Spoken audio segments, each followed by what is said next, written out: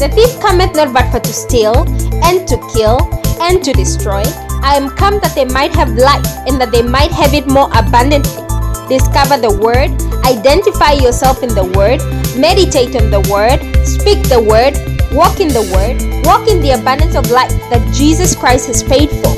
Welcome to this week's episode of The Abundant Life with Gilbert and Jacobina, where the Word of God is taught practically, ushering you into all that Christ has wrought for you. We really appreciate you joining us. This podcast really shows us how we can all learn, live, and thrive from the Word of God.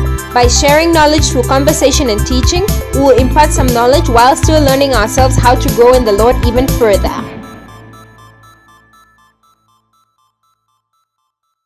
So now what I'm going to do is I'm going to teach what I call are 21 ways to develop a prosperous soul. All right, everybody ready to roll? We're going to go fast. Again, just allow the Holy Spirit to stimulate your thinking. And I'm not going to look up these scriptures. We're just going to talk about this. Number one, be convinced that poverty is a curse. From Job chapter 1 and verses 9 and 10, we find what I find is that a lot of Christians, and this was my poverty thinking, a lot of Christians think it's more spiritual to be poor. And so if, I guess, as a young minister, I thought that was like, there was this kind of special blessing of being poor. But what we find in the scriptures in Job, the first chapter, was that Job was blessed. Then the devil came and interrupted God's blessing for a short period of time. There was lessons that were learned. A lot of the Bible scholars think it might have been 3 months, maybe as long as a year and a half. But then we see once the devil was defeated, God restored abundance for many, many years later. In fact, it says over 100 years later. So my point here is that we have to be convinced that poverty is a curse. It was when Job was under attack from the devil that he was poor, sick, he lost his children, were killed. Sometimes Christians get confused and think it's more spiritual to be poor. One trip to India will convince you of the close association of dead religion, poverty, sickness, and death. And I'm sure you would be aware of that. So that is the first thing I would just say, is that we have to be convinced that poverty is a curse. And I would also note Deuteronomy 28 is a good way to look at that, because it describes what a blessing is, and then it talks about what a curse is. The first maybe 28 verses and then the next 14 verses. And it says that sickness is a curse. It says that lack is a curse. It says that defeat is all part of the curse. So that's a good Bible study to do sometime. Number two, don't worry. Matthew chapter 6, verses 25 through 33. Again, I will not read through these scriptures, but if you read through these 7 verses, you find it repeated a couple of different, I think 5 different times. Therefore, do not worry, for God knows what you have need of. Don't worry, and don't worry. Don't think by worrying it adds more time to your day. And so I think what the reason this is so important is because the spirit of poverty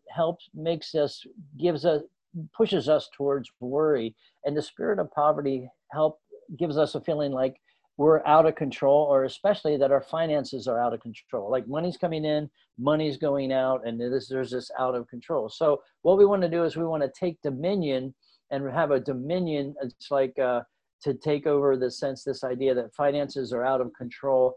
And I have some practical ways to do that, and is number 3 here. But we want to take the finances from off of our shoulders and put them under our feet. We're going to take dominion over them. Number 3, take dominion over your finances. Psalm 131, the first couple of verses there talk about how there's a peace, there's a dominion. When someone like a weaned child, that's how our spirit should be. The spirit of poverty leaves you feeling like your finances are out of control. As I mentioned, money comes in and goes out. Take dominion over your finances. So there's a couple practical ways to do that. To tithe with faith, and do it in faith. Many times we can slow that money down. We can even, I think, with some of the electronic funds, bank accounts, rather than just even let it in our money, the money where we pay bills, if we can put money into savings, even for just a few days, we can put money into savings, own it, and then only move it here when we have to pay a bill. Number 3, the third suggestion there is pay a bill early. So the principle, you can think through it. The principle is take dominion over your finances, pay it early, tithe, and own your money before you have to pay bills. So I think that's a kind of helpful thing. Number 4, understand that God is a loving abundant provider. Psalm 35, Psalm 20, Psalm 21 talks about God wants to give you the desires of your heart. In other words, his nature is abundance. He is El Shaddai. So that might mean that, yeah, I have need for a new phone. I have a desire for a new phone, and God wants to meet that. But he also wants to put his desires into your heart. And as his desires become your desires, then he provides for that path ahead. I have a note here. Jesus was not destitute and not poor. He was born in a manger because the inn was full. So they had money. They went to rent a room, and the inn was full. So he was born in a manger. It was a symbol. His dad was going there to pay taxes. His dad was a businessman. Jesus himself was self-employed. So if we say we want to be like Jesus, and when we want to be poor like Jesus, that's not accurate. Luke 8. The first 3 verses there talks about that. I'd encourage you to read that. Talks about there was wealthy women traveling with his party. I won't have time to go into it. I go into it in the book. But Jesus had wealthy women traveling in his party that supported him. The wife of Herod, Cuzzo, was there. And so that's an interesting read there as well. Money must be your friend, number 5. I'm just going to keep moving here to try and get some time for questions. Money must be your friend. It's okay to like money. Money is a tool. I already gave that example. So I like to think of money and finances as like oxygen.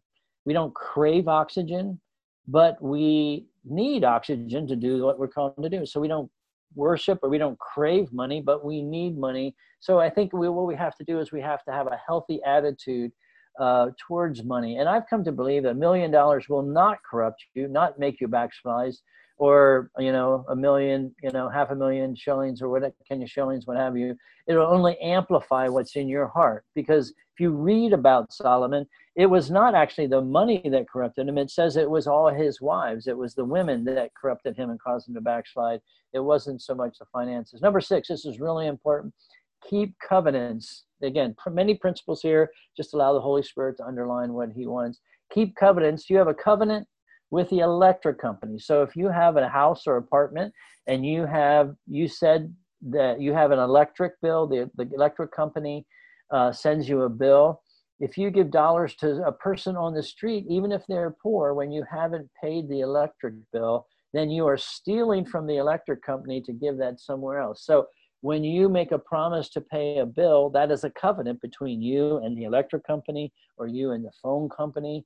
Whatever that is, that's a covenant. So if you're stealing from the phone company, not paying your bill to even for a good thing, like to help someone who is poor, you're stealing, and God cannot bless you as that. So what we want to say, and I have a note here, to help the poor, the best thing you can do is not be one of them. So you have to get dominion. By keeping covenants, you'll be able to help many, because you'll have established yourself as a person who is experiencing God's abundance.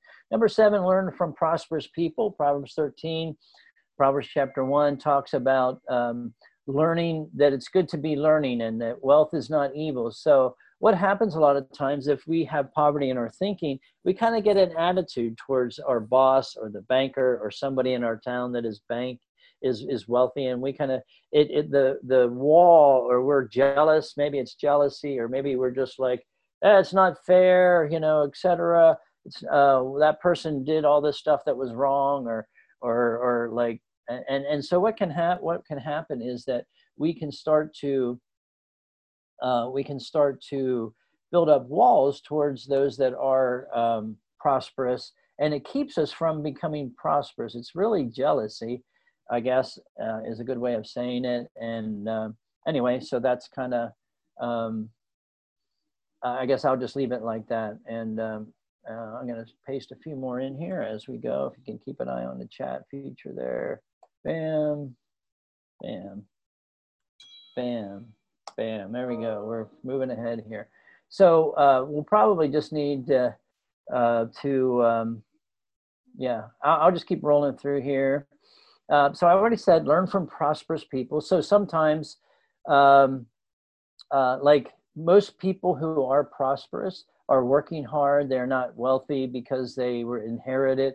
Like in the US, most people that are wealthy are still working. They're working full time, and they have figured out a way to break through poverty themselves. And so we can't let that wall be between us and them. We want to break that down. So sometimes we'll just go to that person and say, hey, help me with my finances, or help me find a good investment or a good business opportunity. So number 7. Number 8, it's okay to talk about money. Jesus did it all the time. So what I find is that the spirit of poverty makes us feel awkward about talking about money. It's okay to talk about money. We're not craving it like oxygen. It's just like, it's what we need. And so what I find even sometimes in churches where there's this kind of spirit of poverty, they're kind of ashamed to talk about money, or ashamed to take an offering, and they kind of avoid it. But it's healthy. It's actually very healthy to talk about finances. Number 9, redefine waste.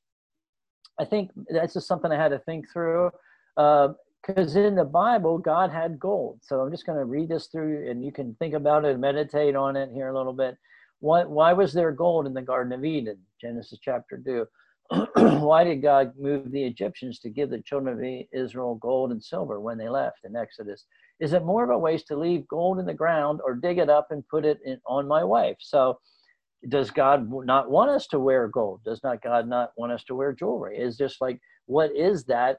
I think, no, it's probably okay, because is it God's will for only non-Christians to wear gold? So I'm not trying to promote wearing jewelry. I'm just thinking about what is waste. Well, if I buy gold earrings for my wife, what that means is that I'm helping to pay for the person who mined that gold.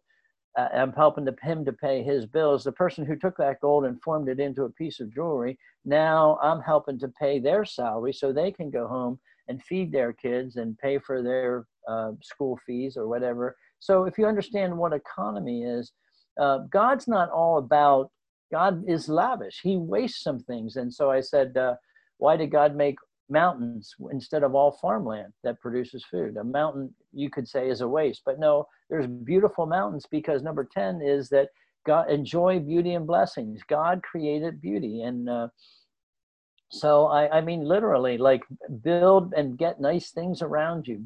Proverbs 18:14 talks about beauty feeds your spirit, feeds your soul.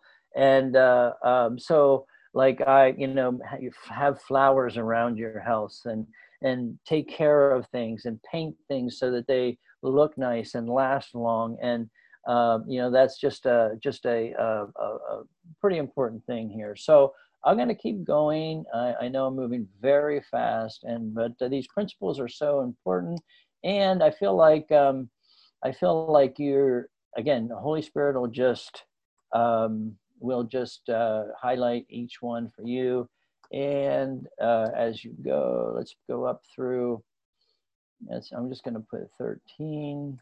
And some of these will not, these are all things that I identified as having poverty thinking. So it's not everybody, but it's just for me. And I think some of these things will at least stimulate our thinking, and we'll give the Holy Spirit some food to stir your thinking here.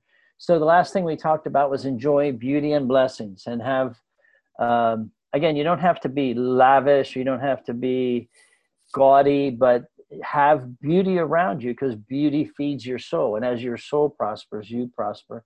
We find in 3 John chapter 2. Be realistic, avoid lottery thinking. So what does that mean?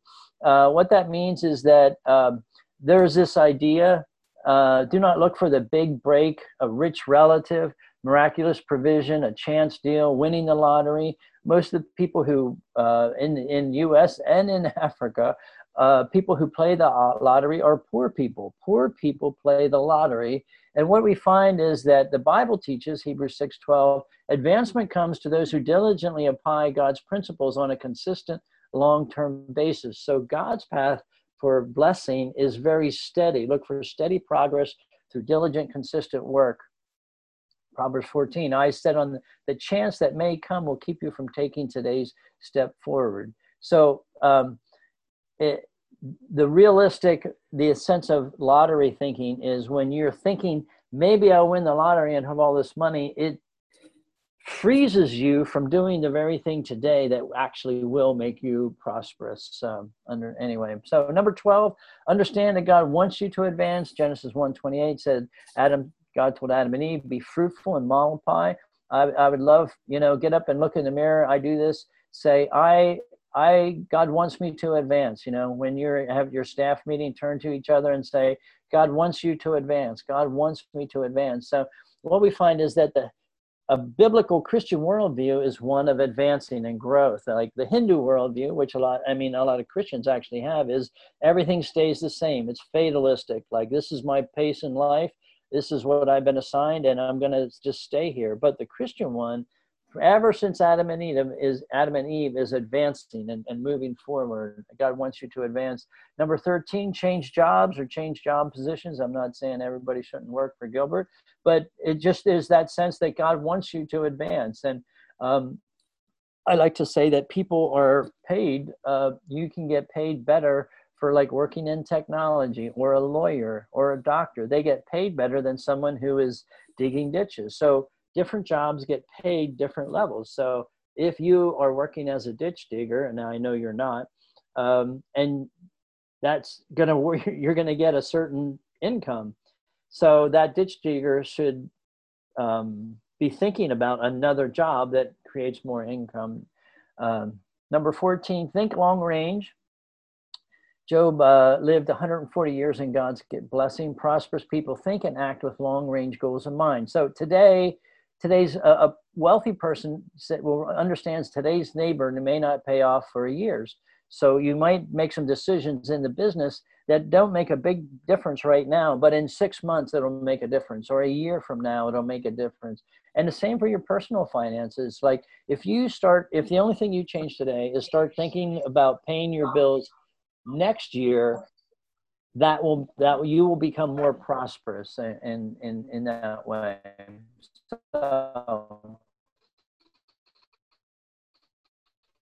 So, anyway, you can read through the notes here.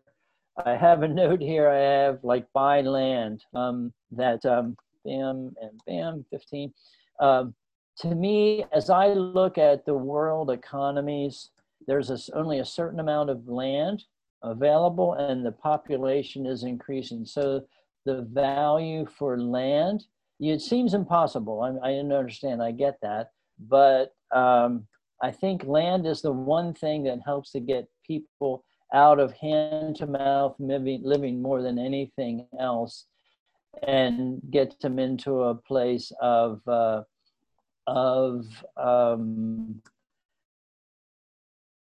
into more like, quote, I guess some people would say the middle class, but because, so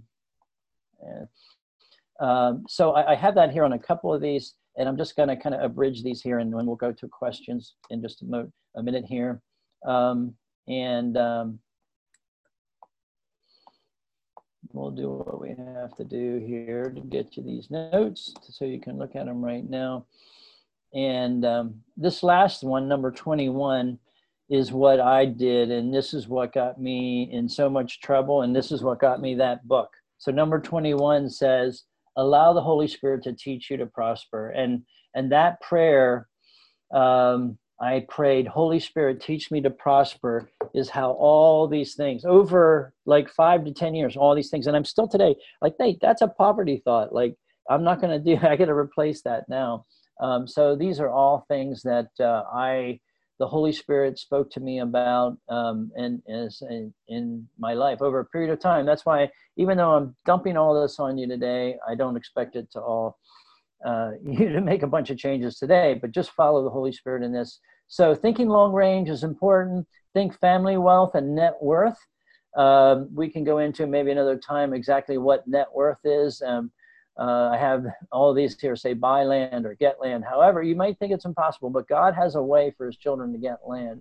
Think like a farmer. Everyone knows a farmer works hard, but his crops are growing while he's sleeping. That's just a dynamic there. Like there's, I see that hand of applause. Yes. There's think about that. The farmer works hard, but he goes to sleep and his crops are growing. So that's like our money works for us. There's investments and so forth. So I'm going to pray for all you guys to be landowners. If it's even if it's 1 acre, it might be 5 miles out of town. In 5 years, as the town grows, it'll be on the edge of town. It'll be worth more money, and so forth. So that's my prayer for you guys. Avoid financial curses. You can just read that there. I think not tithing and not paying taxes. We don't want to pay extra taxes, but taxes are appropriate. The scripture teaches us, be a giver. Probably already know that. Number 19, dream with God. Deuteronomy 8:18 says that he gives you the power to get wealth. Number 20, act from your gut. Don't rush financial decisions. Don't make emotional decisions with your finance. Make it out of dominion and out of peace. Let that excitement from the salesperson calm down, and then make your decision to buy or not. And number 21, allow the Holy Spirit to teach you to prosper. Praise the Lord. I hope you have been blessed by the sharing of the Word of God today. And I pray that it takes root on good ground and brings forth a 100-fold harvest in your life. Please ensure to subscribe. Follow the Abundant Life with Gilbert and Jacobina on our social media platforms. Join us again next week for another inspiring episode. And remember, Jesus came that you might have life and have it more abundantly. Declare that with me. More abundantly. Stay blessed.